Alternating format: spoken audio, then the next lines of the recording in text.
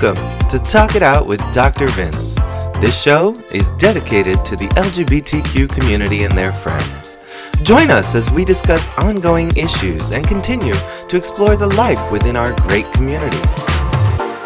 Welcome back to Talk It Out with Dr. Vince and the continuation of last week's episode.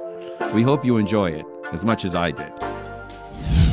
And so I interviewed Annie Lennox, and I interviewed Miriam Makeba, and I interviewed the great jazz singer Anita O'Day, about whom I'm writing a shorter book, not the kind of weighty tome that I normally write, but a modest-sized book for a British publisher, because she's one of the most fascinating women in jazz history.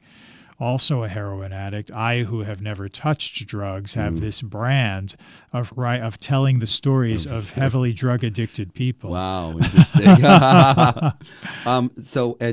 When did Peggy Lee happen and Lena Horne? The Peggy Lee book was published in 2014, but it's based on an article that I wrote for Vanity Fair that was published in 2002, when Peggy died. Peggy Lee had been a lifelong fascination of mine, another great woman of mystery whose records I grew up with and who touched my heart so deeply when I was a kid, and to this day still does. Peggy had a whopping stroke in late in 1998 and seemed on her way out. And in 1999, I pitched a Peggy Lee piece to Vanity Fair. And they said, yes, the only feature I ever got to write for Vanity Fair, but I got a lot out of it because, let's see, at that time I was, what was I working on then? I was working on Chet Baker, and then I did Lena Horne. And Lena Horne came out, and I needed another subject for a book. And I thought, well, you did all those interviews about Peggy Lee, and you love her. Why not do that? And I was able to sell that book to a division of Simon & Schuster, Atria Books, and that book ultimately came out in 2014. I don't turn them out fast, Vince. I tend to get so deeply into these people's stories, and then once I do, I see that they are all epic stories in their way that are emblematic of big American things, big trends and big pieces of history that they somehow reflected or influenced. And then that adds years to my writing process, because I want these books to be more than just the story of a life. I want them to be a story about history. So in a nutshell, could you just give a quick synopsis of what Peggy Lee and Lena Horne brought to this society, to our world? Lena Horne's importance could not possibly be overestimated. Lena Horne was the first black goddess in Hollywood. Good word. The first actress, singer, but primarily singer, who got the full glamour treatment that the big white actresses were getting, and who was tremendously symbolic to Black America as a success story that had no comparison in those days. She was one of the most beautiful women in movie history. She was a great singer. She was an immensely charismatic presence on screen. And because of all of that, Lena Horne had a huge mantle to bear as a symbolic black figure who had to help lead the way. Yeah. From an unenlightened time to a more enlightened time. Right. Now, maintaining a career as a singer or an actor is hard enough. Imagine when you have this huge social responsibility on your shoulders. Right. And because she was so beautiful and so successful, people were not sympathetic to the degree to which Lena Horne was struggling. Yeah.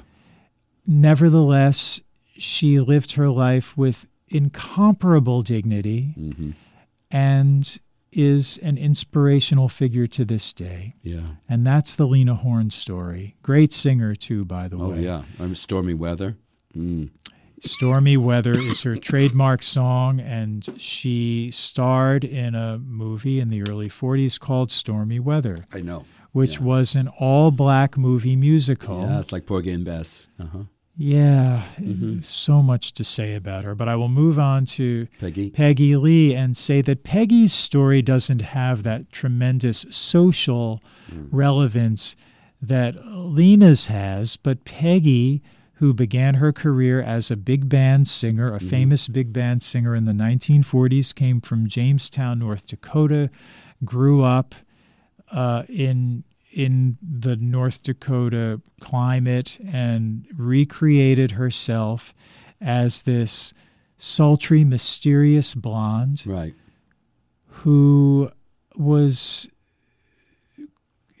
again, enormously enigmatic. Right. If you see Peggy Lee on TV, and there are a million clips of her on YouTube, she makes direct eye contact with the camera and hence with you, and she is singing right into your being, into your soul, and yet there are all these question marks swirling around Peggy Lee. Is that all there is? Her huge hit record of 1969, this strange, endlessly fascinating song written by Jerry Lieber and Mike Stoller called Is That All There Is, which was this existentialist, partly spoken, partly sung statement that was just questioning what does all of it mean. It spoke to all of us.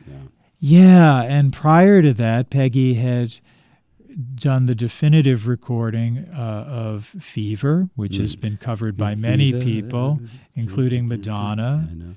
And she also, for Walt Disney fans, wrote the lyrics for the half a dozen songs featured in Walt Disney's Lady and the Tramp. I know. She was the sexy Cocker Spaniel. Right? Exactly, in the shelter. Exactly, yes. And so Peggy Lee was a woman of tremendous accomplishment. Amazing. And back in that era, we're talking about the 1940s, 50s, 60s, she was more or less a woman alone, going her way in the male-dominated arena of show business. And she was leading a band, and she was calling the shots. Wow. And it's a form of feminism, I guess, when you enter into a man's world and you become as strong, if not stronger, and more achieving than most men do. Yeah, amazing. She was. Yeah, and I remember Ed Sullivan, when I think she was on Ed Sullivan. Many times. Many times. Well, thank you so much for talking about the ladies. Now I'd like to transition the last 10 minutes we have, 10, 15 possibly, the George Michael. Okay. Thank you for bringing up my most recent book. It came out at the end of June. It's called simply George Michael, A Life. Mm-hmm. George Michael is not a singer that I grew up with because my head was in the past, way before George Michael emerged on the scene, which was in 1983, really. Wham! With his boy band duo called Wham! George Michael was a British, not an American figure, and George Michael was and is, he's no longer with us, but I hear him today, and I hear a singer who is the equal of all the singers that we've been talking about, and an inspiration for people like Adam Lambert, who came along in a generation when finally young gay singers could be out loud and proud, which George was not able to be. No. George was a worldwide pop superstar who was in the closet until 1998, when an incident in a men's room in Beverly Hills forced him out of the closet. George Michael was a gay man who suffered from enormous conflict and fear about being gay. And it's easy to forget that in the 1990s, it seems like such a long time ago, and it was, but things were really rough even back then in the 90s, especially for gay men in show business, because celebrity gays were just starting to come out, to be pressured to come out, because, as you know, there was a movement underway back then. Come out. Yeah. Yeah, and people were being forcibly outed, and people were being pressured to come out of the closet in order to help the cause. It was Right. a necessary but very difficult period for people like George Michael, and who sensed, or feared rather, that everything that he had fought to achieve might be knocked down if his sexuality were revealed. And my book is all about the journey of this great and extremely troubled artist and what he suffered as a gay man, and how he finally, in the very last stages of his life, because George died at the age of 53 on Christmas Day of 2016, drug-related causes. George at least lived to see an age of people like Adam Lambert and Sam Smith and many other gay pop stars who emerged in an era when being gay had become cool. Right. Isn't that wonderful? Oh, yeah. Yeah. Well, it's still, I say, even with that, I mean, I've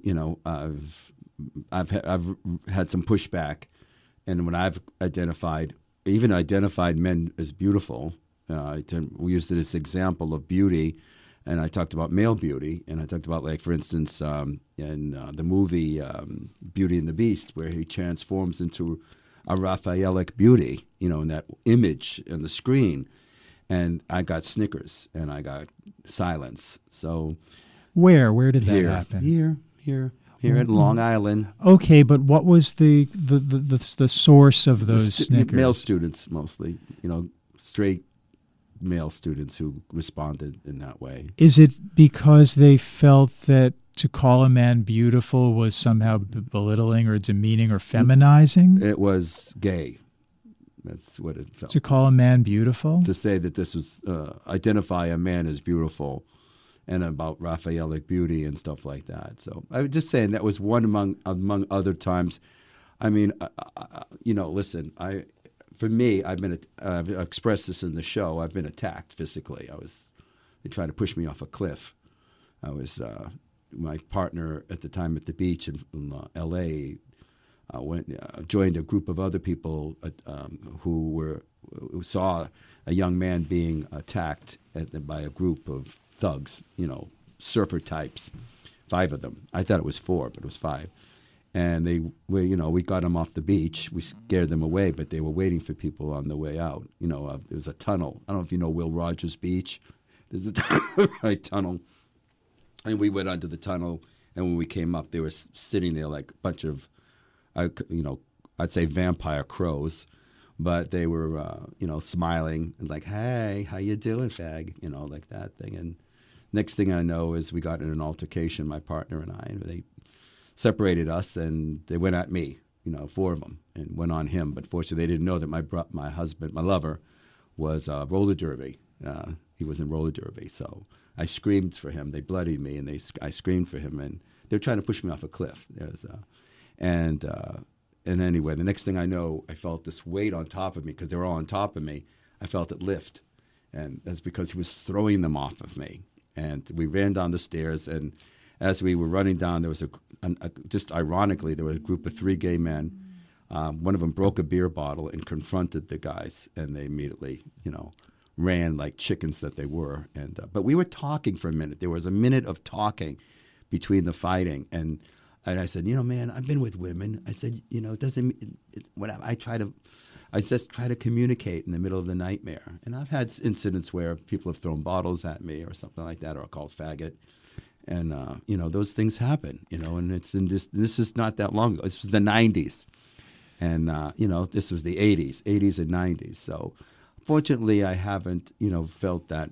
But it always resonates in your head. And that's why I'm so glad that it is getting cooler. It's getting more. But there's still people who hate us in this world, and don't respect us and want us to change and young men and women who go conversion therapy still happening. And it's cooler, but we're still not out of the nightmare because look what's happening in our world today. James, I mean, you're a smart man. You see the world. It's like half America doesn't like the other half of America. The impulse to hate people It's so strong, who are unlike you. right? The ways in which people feel threatened by that, Right. and very often, obviously, people whose sexuality is uncertain, Right. confused, will feel, and who are troubled by this will feel very, very threatened Right. by people these who young men were. who Yeah. are that thing that Yeah. they fear the most. Right. This will never go away. I think No. it's a part of human nature. Unfortunately, I mean, it's why I don't eat veal, I don't eat lamb, because of I'd like to have those as pets. You know what I'm saying? I can't even think of an animal being tortured or hurt or anything like that. And I think most people, but I believe, James, deep inside us, we are loving and want to love. When there was an incident, I cried about it a couple shows ago, where there was a dog that got run over in front of me. I screamed, and I had my dog with me, and I ran to the person. I hugged the dog, and I got blood on my hands. And before you know it, there were 20 people around this animal, and like immediately, where's the vet? Get the vet. The vet's over here. I never seen people work so quickly. That dog survived. It survived. There was those people. And I believe in that. And we talk about these wonderful singers and these role models, and then we. What Lena Horne did and what Peggy Lee did in her own way, and this that you've written about. But George, it just pains me to hear that he's still tortured. That I mean, sorry, but doing the drugs to the point of killing oneself. Mm-hmm. It's another Heath Ledger situation, which again doesn't have to be just gay. But too many, and this whole platform of the show is to prevent teen suicide. And to the opposite of gay shame, which I say no more gay shame, is gay pride. And the opposite. That's where that term pride comes from. It's Yes. the opposite of shame. Exactly. I would implore young gay men, And women and transgender. Yeah. all of the above, but especially gay men, because Okay. that's what I know, Yes, and I do too. Yeah. to do two things that I think are very important. And one of them is know your history Okay. and know the shoulders on which you stand. Yes. And know what people before you went through in order to create the life that you now enjoy. Yep. Very important thing for all of us to Yeah. do. The other thing is surround yourself with the best possible people you can. That's what I did. Mm-hmm. Yeah, because that has a huge impact on everything to do with your life.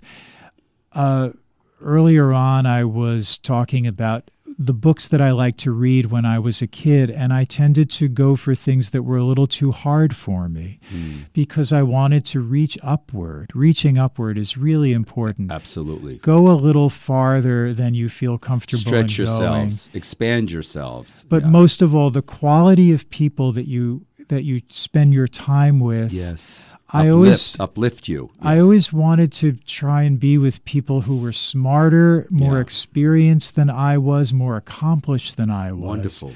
Because it gave me something to reach for all the time. Yeah.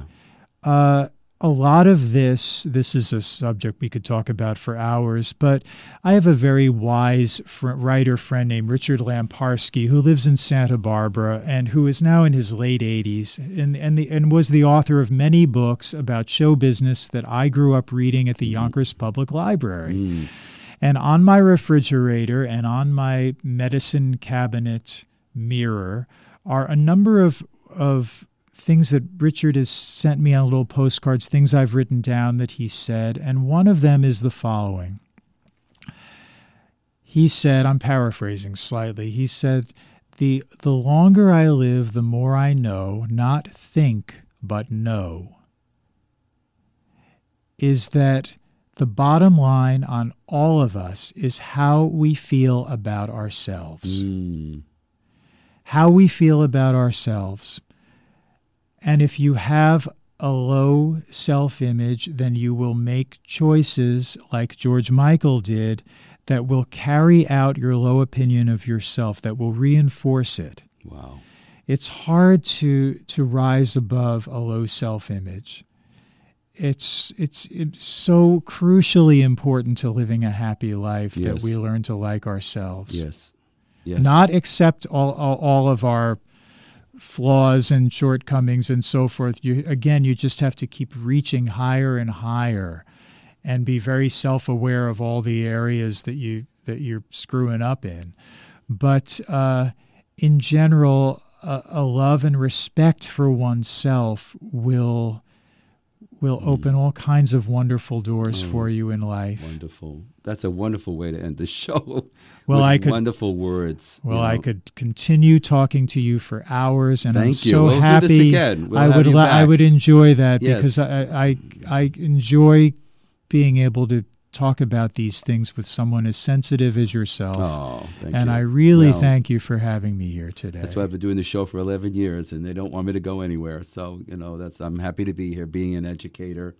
And, following this, we have a Q&A with our students here, hopefully. Marvelous. Some of them can be, motivated to show up, though they're being graded. And, again, have some incentive. But, again, thank you for wonderful words.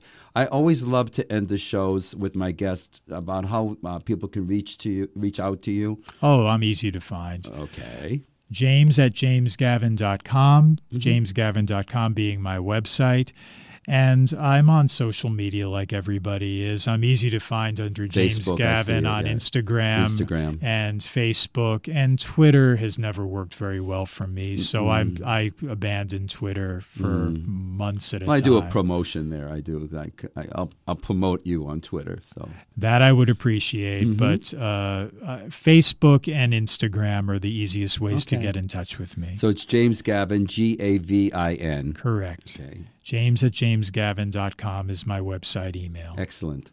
Well, James, it's been a real pleasure to have you on our show. And I wish we could have talked more about George, because that's a whole plethora of stuff that I can think of regarding him. Well, maybe some of your listeners will feel inspired to go out and get that book. It's a fantastic and important epic story in popular music, but also in gay history as well. That's important. I mean, Elton John, again, his book, as well as others have written, it's really a teaching moment for these people that they went through, what they went through, the personal angst that they went through, the self-discovery, the empowerment by doing what they did. But sadly, sometimes it doesn't end all well, And as I said, life, being human, but loving oneself, okay? And this is, again, Talked It Out with Dr. Vince. And my mission here is to uplift you, like James said, and to, if you're ever feeling negative or low self-esteem, reach out to others. Find your support system. Don't keep it to yourself. Find someone to talk to. The people are there to listen, and they do care. And so don't ever get stuck in that malaise. Move yourself up from the mud. Amen. Thank you so much. This is Talk It Out with Dr. Vince. Again, thank you, James Gavin, for being our guest today. And stay tuned for future shows, maybe more shows with James. Thank you so much. This is Talk It Out with Dr. Vince on WRHU.